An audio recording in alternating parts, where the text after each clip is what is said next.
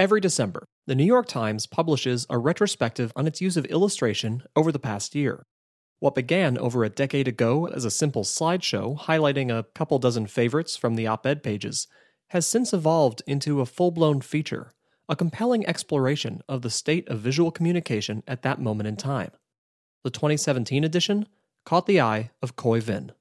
Hi, I'm Khoi Vinh, principal designer at Adobe.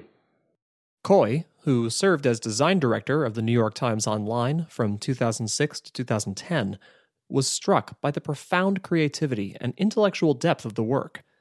In an article on his long-running blog, Subtraction.com, Khoi marveled at the depth of expression, breadth of style, and variety of media, with illustrations created in, quote, watercolor, pencil sketches, vector drawings, collages, cartoons, and more, plus almost every hybrid of the above. That richness brought Khoi's mind to another place rife with illustration. I'm not sure I can point to a specific day or week or even month where I realized that the illustrations that I was seeing from technology companies were all following the same approach, which was very geometric, very vector-based, very flat, very anodyne. There's a lack of texture, there's a lack of grid, there's a lack of human mark making. It's just something that dawned on me over time when I saw it again and again and again. There's a ton of illustration in tech these days. That's the point of this podcast, after all. But is Khoi right? Is it all quantity, no variety? One visual voice to rule them all? And if so, why? How'd that happen? Let's find out. My name is Mark Grambo, and you're listening to How to Draw a Startup, a step-by-step guide to illustration in tech.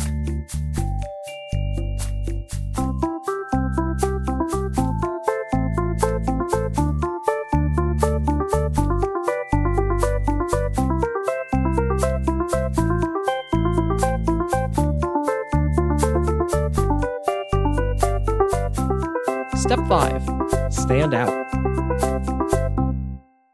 I'd been thinking about this trend, I would say, for at least 2 years before I said, you know what, I should start capturing some of these examples to really make sure, one, that I'm not imagining it, and two, that if I'm correct, that I can actually make this case. I can actually argue that this is something that's been happening, maybe help some people get a bigger picture view, get more context, and see the trend more viscerally. Khoi started collecting examples on a Pinterest board. He found dozens of illustrations that all seemed to live in the same visual world, despite coming from vastly different companies, big and small, like Google, Oscar, Box, Eufy, Skillshare, and Envision. In Khoi's words, a monoculture. The reason I used the word monoculture in that article was, frankly, to be a little bit provocative, to imply that the trend, this set of aesthetic characteristics that had really caught on with a lot of different companies or had become an accepted way of communicating, that approach had become so popular, so pervasive that, in effect, virtually every technology company was choosing to communicate through that visual language. Provocative or not, was he right? Did other designers and illustrators notice the same pattern, or was Khoi cherry-picking? Kristen Spillman, who began her career in design education, branding, and identity, noticed an aesthetic echo chamber as soon as she arrived in Silicon Valley. In particular, she recognized the influence of Dribbble, the design community where creatives post snapshots of their work, as well as rebounds, visual responses to and remixes of each other's images. It's a vibrant network of inspirational imagery that I love participating in, but that fundamental structure of snippets and remixes has shaped its culture and earned Dribbble a bit of a reputation as a community that values glossy pixel perfection, but often at the expense of context and real-world design constraints. I was shocked when I got to Dropbox and saw that that's where so much inspiration and reference came from. And it's amazing to a certain degree in terms of the community that's built out there, but also incredibly damaging in terms of authenticity and originality of ideas, right? I always tell people, stop thinking that you're going to find an original idea. Everything's been done before. So it's not necessarily about originality, but it is important to have original thought and to build off of that. And Dribbble or sources where people are just kind of pulling from the same place, it has a really interesting effect on the world. And just as the Dribbble community influenced design at Dropbox, Dropbox's approach to illustration influenced the broader tech landscape, as we discussed at the end of the first episode. The monoculture is a thing. The struggle is real. I'll say that. And I've seen it, from the inside. And I'll point to a Dropbox example. Ryan Putnam, to a certain degree, can be credited with creating space for illustration and tech, and at least the power and the potential of the role that illustration has. And he is just such an amazingly talented person, and his work shows, and it's copied left and right. Of course, the imitation, inspiration, and copycat culture isn't limited to one social network or company, or even illustration. The tech industry isn't all innovation and disruption. It values efficiency and best practices. If a certain look or page layout or app design is working for that company, why should we reinvent the wheel? A thorough brand exploration process may produce something tailor-fit, something special, unique, but it's also risky. So there's many factors that are leading to the result of monoculture, right? But when you're seeing something that seems to be clearly successful for X product, and it's somewhat formulaic in understanding what they did to build that out, let me try that too with a slight little tweak.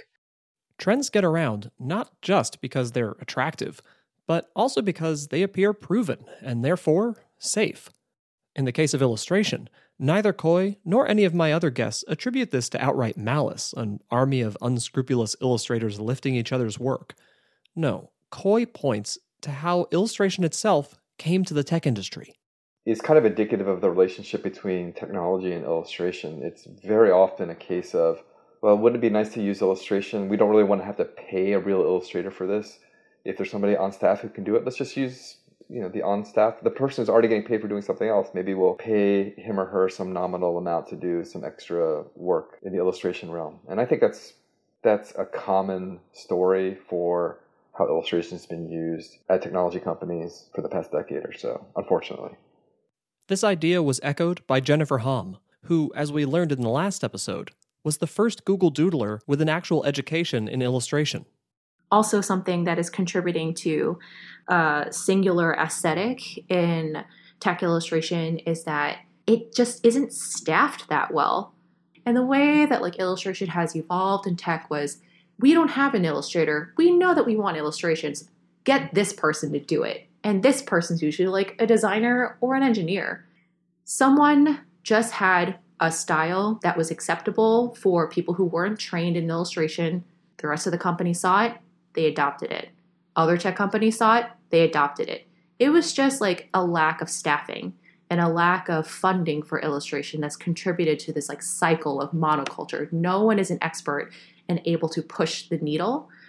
So it's been kind of the same for a while. In his article, Coy brings up another side of the inexperience argument. The style itself is indicative of a common production process. He writes, quote, "They can all be executed with the tools that a designer already has at his or her disposal, a vector drawing app and an image editing app.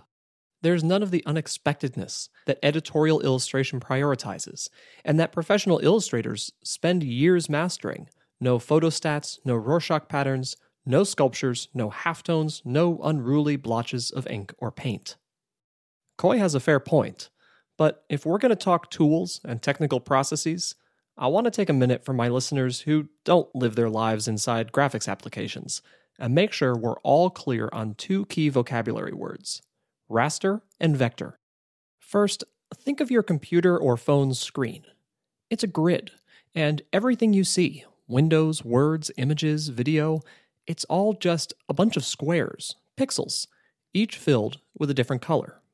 Now imagine I want to show a circle on screen that's 100 squares across. A raster graphic is an image file that, like your screen, is made up of a grid of a fixed number of pixels.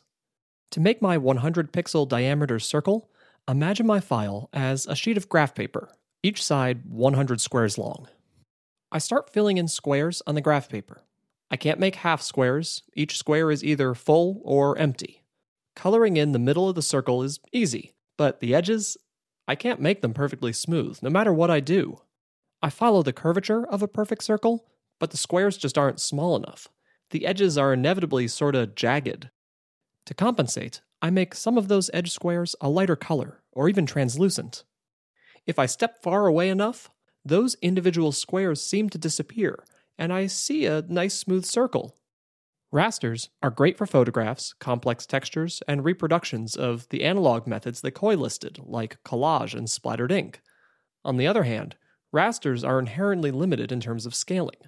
This is because the file is limited by the size it started at. In the case of my circle, the 100 by 100 square sheet of graph paper. I can't just invent new image data when it gets bigger, as anyone who's ever taken a digital photo knows. Zoom in or blow up enough, and you'll always see the pixels, the jagged edges.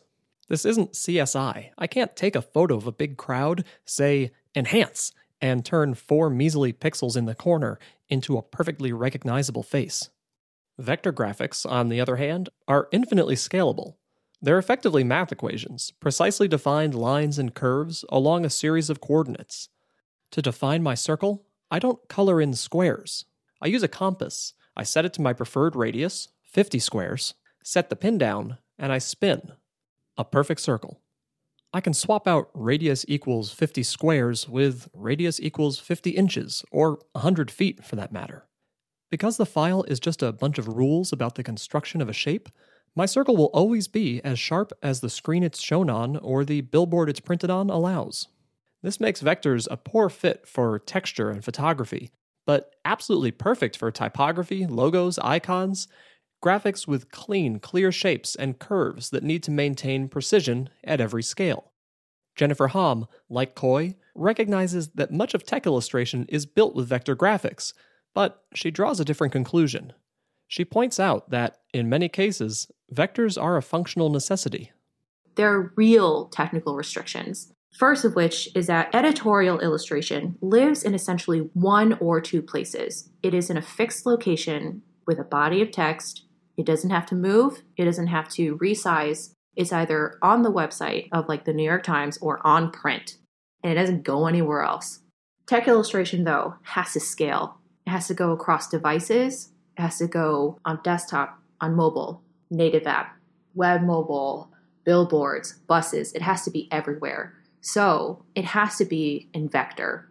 It also has to comply with the engineering team. So like the way the app is built, they're probably going to want to ship specific file types. Not a print, not a JPEG. They want SVGs. SVG, by the way, stands for Scalable Vector Graphics, a common vector file format. So you have color restrictions, you have medium restrictions. These are things that are necessary to even get these things live in the product. So you have to use vector, and that's just the way it is right now. If vector is a necessity, she believes breaking up the monoculture requires more trained illustrators to learn to produce vectors. It's just another medium. It's not going to restrict you creatively. It's going to dictate the foundation of your illustration to a certain degree. It's going to force you to think about what you're designing. Every piece of what you design has to be thought of in vector. But it's very powerful because it can live in all these different use cases. I want more illustrators, proper trained illustrators, to learn the medium necessary to break into this industry because we need more perspectives. We need more opinions. We need more interpretations. It's just a matter of medium. If you can do vector, bring your perspective and your skills and your insight to this industry because it is definitely needed to break up the monoculture. Now, for all this discussion of technique and tools and aesthetic, it's important we not overlook concept and context.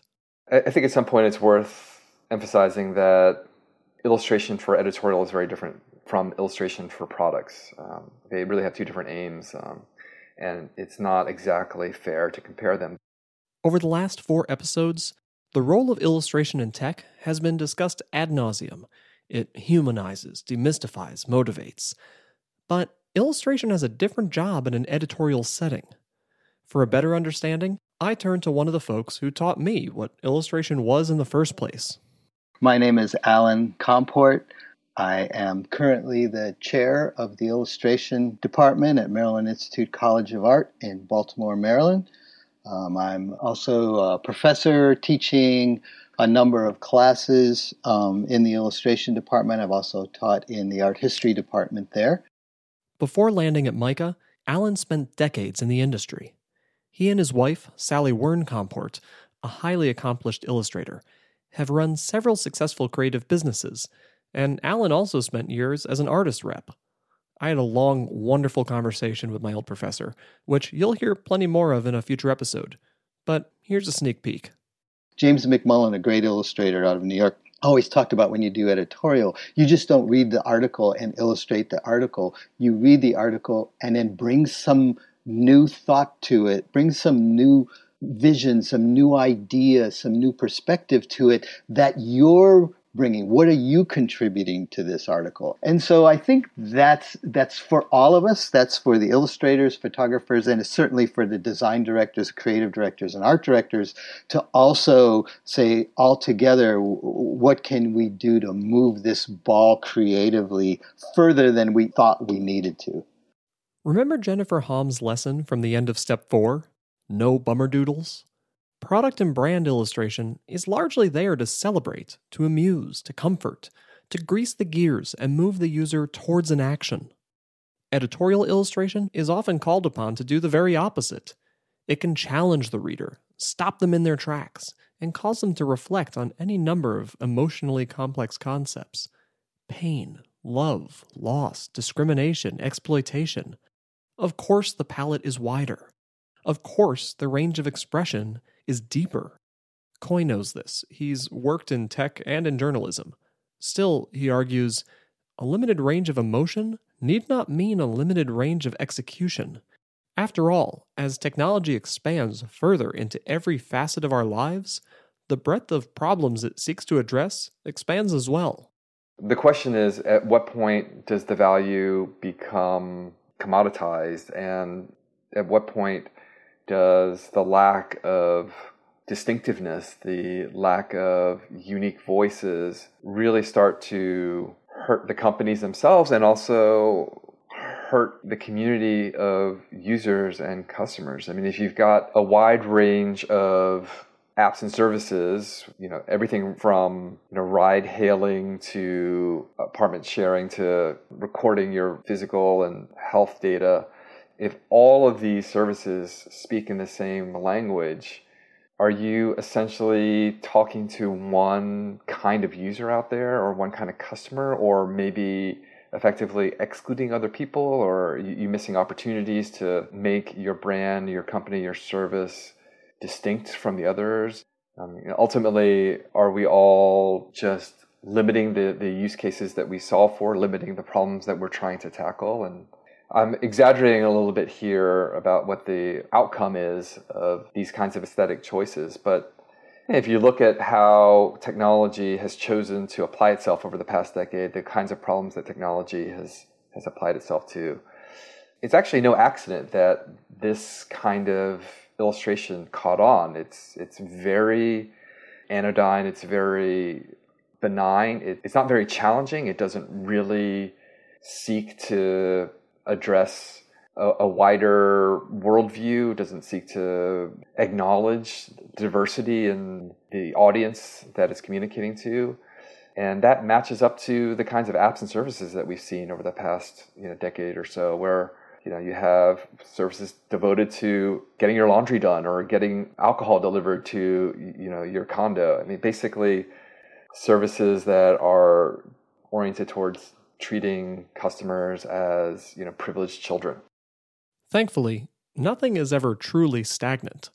The last few years have seen some promising new approaches to illustration in tech. For one, traditional thinking around using and producing vector graphics is, in some instances, being rethought. Kevin Walker's team at Buck wanted to capture a textural, natural feel with their Allegria illustration system for Facebook. At a glance, the work looks like vector, clean curves, bold shapes, but upon closer inspection, one starts to see shadows and highlights that appear to be painted on. You see the uneven edges of a dry paintbrush. I asked Kevin how the illustrations were produced. Are those textures that going through there, are those vector brushes within vector illustrations that they can scale, or is this a mixture of vector and raster? I feel like you've hit $1 million question here. Okay, so the great saga of texture. Now, I think texture is incredibly important in terms of keeping an illustration feeling relatable, going back to that idea of mark making. And so when we started ideating, when we started coming up with different styles, we were entirely in Photoshop. And so this idea of vector, something living without scale or without resolution, really was not important. And I think that probably is also why it seemed so attractive, because it was breaking out of this vector look. And it got traction, and then we had to solve, how do you do texture? How do you do this idea of a brush in Illustrator, in a vector program? And I guess there's two things here, and I'll explain to you like how we got to the final solve, but there's also the question of, do companies need, and this is like a question I'm going to leave out there into the ether, do companies actually need things to be vector? I know there's the way it's always been done, and there's this idea that if you are working in things that really are built from the ground up as vector applications, you think that everything should be vector if you're working in Sketch. But is there some reason why illustration needs to be treated differently from photography, which no one would ever expect to be vector? And I think it's a good thing for companies to think about, because when you suddenly think about that, you think, well, I have no problem dealing with assets that are films or photographies or from film shoots that are actually have a resolution and a scale, and they are what they are. So why does illustration need to be treated differently? Just leaving that out there to be digested. Now back to working on the Allegria and coming up with a solution. We went and we created these brushes that we were using in Illustrator. It was incredibly laborious, using all sorts of smart trickery with transparency, masking, and the rest of it, so that there is opacity to these brushes depending on the stipple and all of this stuff that made it a really huge technical ask. But they now live sort of as vector brushes, and so you can, as an artist, you can stroke across something and it will drop down this brush that looks pretty unbelievably like it could not have come out of a vector program, but it does. The downside of really going after that type of stuff in a vector program is that vector programs are not built for that level of detail. And so they get really slow very quickly. And so that, to this day, there is still that tension in Allegria of working with the textures, the files, the images getting unworkable, and how do you resolve that? And so often at the beginning of any ask, they need to know quickly, like, can I just do this as a raster, or do I have to do this as a vector? Because, like I said earlier, I don't think that there should be as much of an expectation that illustration needs to be done as vector. Kevin's team and their illustration system for Facebook aren't alone. Dropbox, MailChimp, and Adobe have all undergone recent rebrands that adopt a looser, more textural illustrative style. They're all emphasizing the presence of the artist's hand. It goes back to that idea that illustration really is a direct communication. You might as well show off that, not everything is totally clean and buttoned up. There are actually people that are making these things. Illustration can be really helpful in communicating that. And I think this newer iteration of Dropbox illustration style, where they've gone with this sort of loose pencil stroke, is about that. It's about this idea that, we are not just ones and zeros. We're makers too, and we're making this product. And as much as we are a company, we are also a collection of people. And I think it's a great thing to communicate. In the last episode, we met illustrator Quentin Vijou, whose world of animal characters was once the face of Intercom. I described the work as ahead of its time because of Quentin's approach. While Kevin Walker's team used advanced vector techniques to simulate physical media, Quentin's illustrations embraced traditional tools in a way few others in the industry have, even to this day. Well, I often start with my pencil and making some rough sketches like this. Then I scan them, and I only use Photoshop. I also scan some watercolors, some dots, and wash textures, so I can reuse them into Photoshop. And then I redraw for fine art the sketches with classic brushes in Photoshop. There's no vector at all. Quentin's not against all vectors or vector software. He just believes in using the right tool for the job. Now, to be honest, I really, really like Photoshop, and I'm not a big fan of Illustrator. Well, I like Illustrator when it comes to draw letters or vector icons, but for drawing things, Photoshop is really, really nice. And as I said, you can just make a spot with some paintings on your paper and scan it, and you just reuse it like this. It's really easy. Though Intercom has a new look these days, the spirit behind Quentin's approach is very much alive. According to Stuart Scott Curran, who led the Intercom brand studio for 3 years, the company's creative approach reflects its core business principles. Our mission, I guess, like as we kind of vocalize it, is to make an internet business personal. And, you know, it's that mission that really drives a lot of the decisions on what we do. And that brand expression that you're talking about with the animals and the watercolors was really an attempt to kind of like show some kind of like human kind of presence behind the message. And that's something that's really continued through to this day. You know, we're not super big on some of the trends that have come before, like the monoline weight, super clean vector style. We've never really gone for that. We've always kind of gone for something a little bit more organic, something that looks like it's been made with human hands, you know? And that's kind of our way of talking back to the mission about being personal and about empowering conversations between people and proper human interaction. When Stuart joined Intercom in early 2016, one of his team's first projects was to redesign the company blog. Okay, well, just because it's a tech company's blog, it doesn't have to look like everything else. Why not take a similar approach to illustration and to visualizing editorial as someone like Wired magazine might do or the New York Times might do? Like, why not work with the best illustrators around? You know, the writing on the blog is genuinely some of the best in the business, and it does the writing a disservice to have something super bland and kind of expected to accompany it. And so we work with a lot of freelance illustrators. We do a bunch in-house too. But for us, like, the key was always to have as much variety as possible, and to have that be something that you're never quite sure what you're going to see next, you know? The blog, called Inside Intercom, looks, feels, and reads like an industry magazine. The editorial approach means the illustrations are tremendously varied. They're not just graphics pulled from a pre-built illustration library, and honestly, why should they be? I pursued the same approach in 2018 when Circle launched a new app called Circle Invest.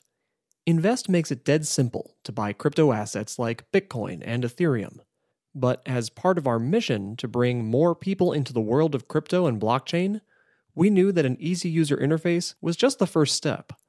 We introduced a feature called Explore, a collection of original articles published within the app, meant to educate our users on all things crypto, its origins, how it works, and its potential applications. After creating a number of icons and illustrations for Invest that all hewed closely to the Circle corporate aesthetic, I saw Explore as a new kind of opportunity. Its goal was to educate and enlighten without feeling like a how-to guide or a customer support center. I created a unique editorial illustration for each article, in a style far more colorful, texturally rich, and conceptually complex than anything else I'd ever produced for Circle. My hope was to elevate the overall experience and bring a new perspective to each story, to turn Explore into a mini crypto magazine within the app. Now, in case you think this editorial thing was just for startups, Khoi Vinh has highlighted another tech company using a purely editorial approach in one of their products, Apple. After a decade of there's an app for that, the iOS App Store had grown to house over 2 million apps. If you knew what you were looking for, it was passable, but if you want to stroll the aisles and discover something new, forget it. The store was unwieldy, unnavigable. High-quality apps were getting lost in the expanse. In 2017, Apple drastically redesigned the App Store, turning it from a directory into more of a publication, a curated experience to help highlight the store's many gems. At the center of it all is a new tab called Today, a steady stream of articles written by the App Store team. Each post contains one or more graphics, sometimes just a grid of app icons, but more often than not, an original illustration. I'm not a regular visitor to the App Store beyond just going in to update when I need to update once in a while or grab a specific app. And so it took me a good number of months before I realized, there's actually some unique illustration going on in here, because I would see things occasionally and it didn't seem plausible to me that the illustrations for a particular story were picked up from the marketing for any specific app. It started to dawn on me that some of these stories were about collections of apps, and the App Store was actually commissioning artwork for the story itself, not for the specific apps. In a May 2018 blog post, Khoi highlighted the variety of work, from drawing and painting to photo illustration, collage, and animation. In his words, "The sheer variety of styles here is thrilling and as accurate a reflection as any of the app ecosystem. In a sense, this art directorial strategy is a direct logical extension of the massive diversity of apps available in Apple's catalog."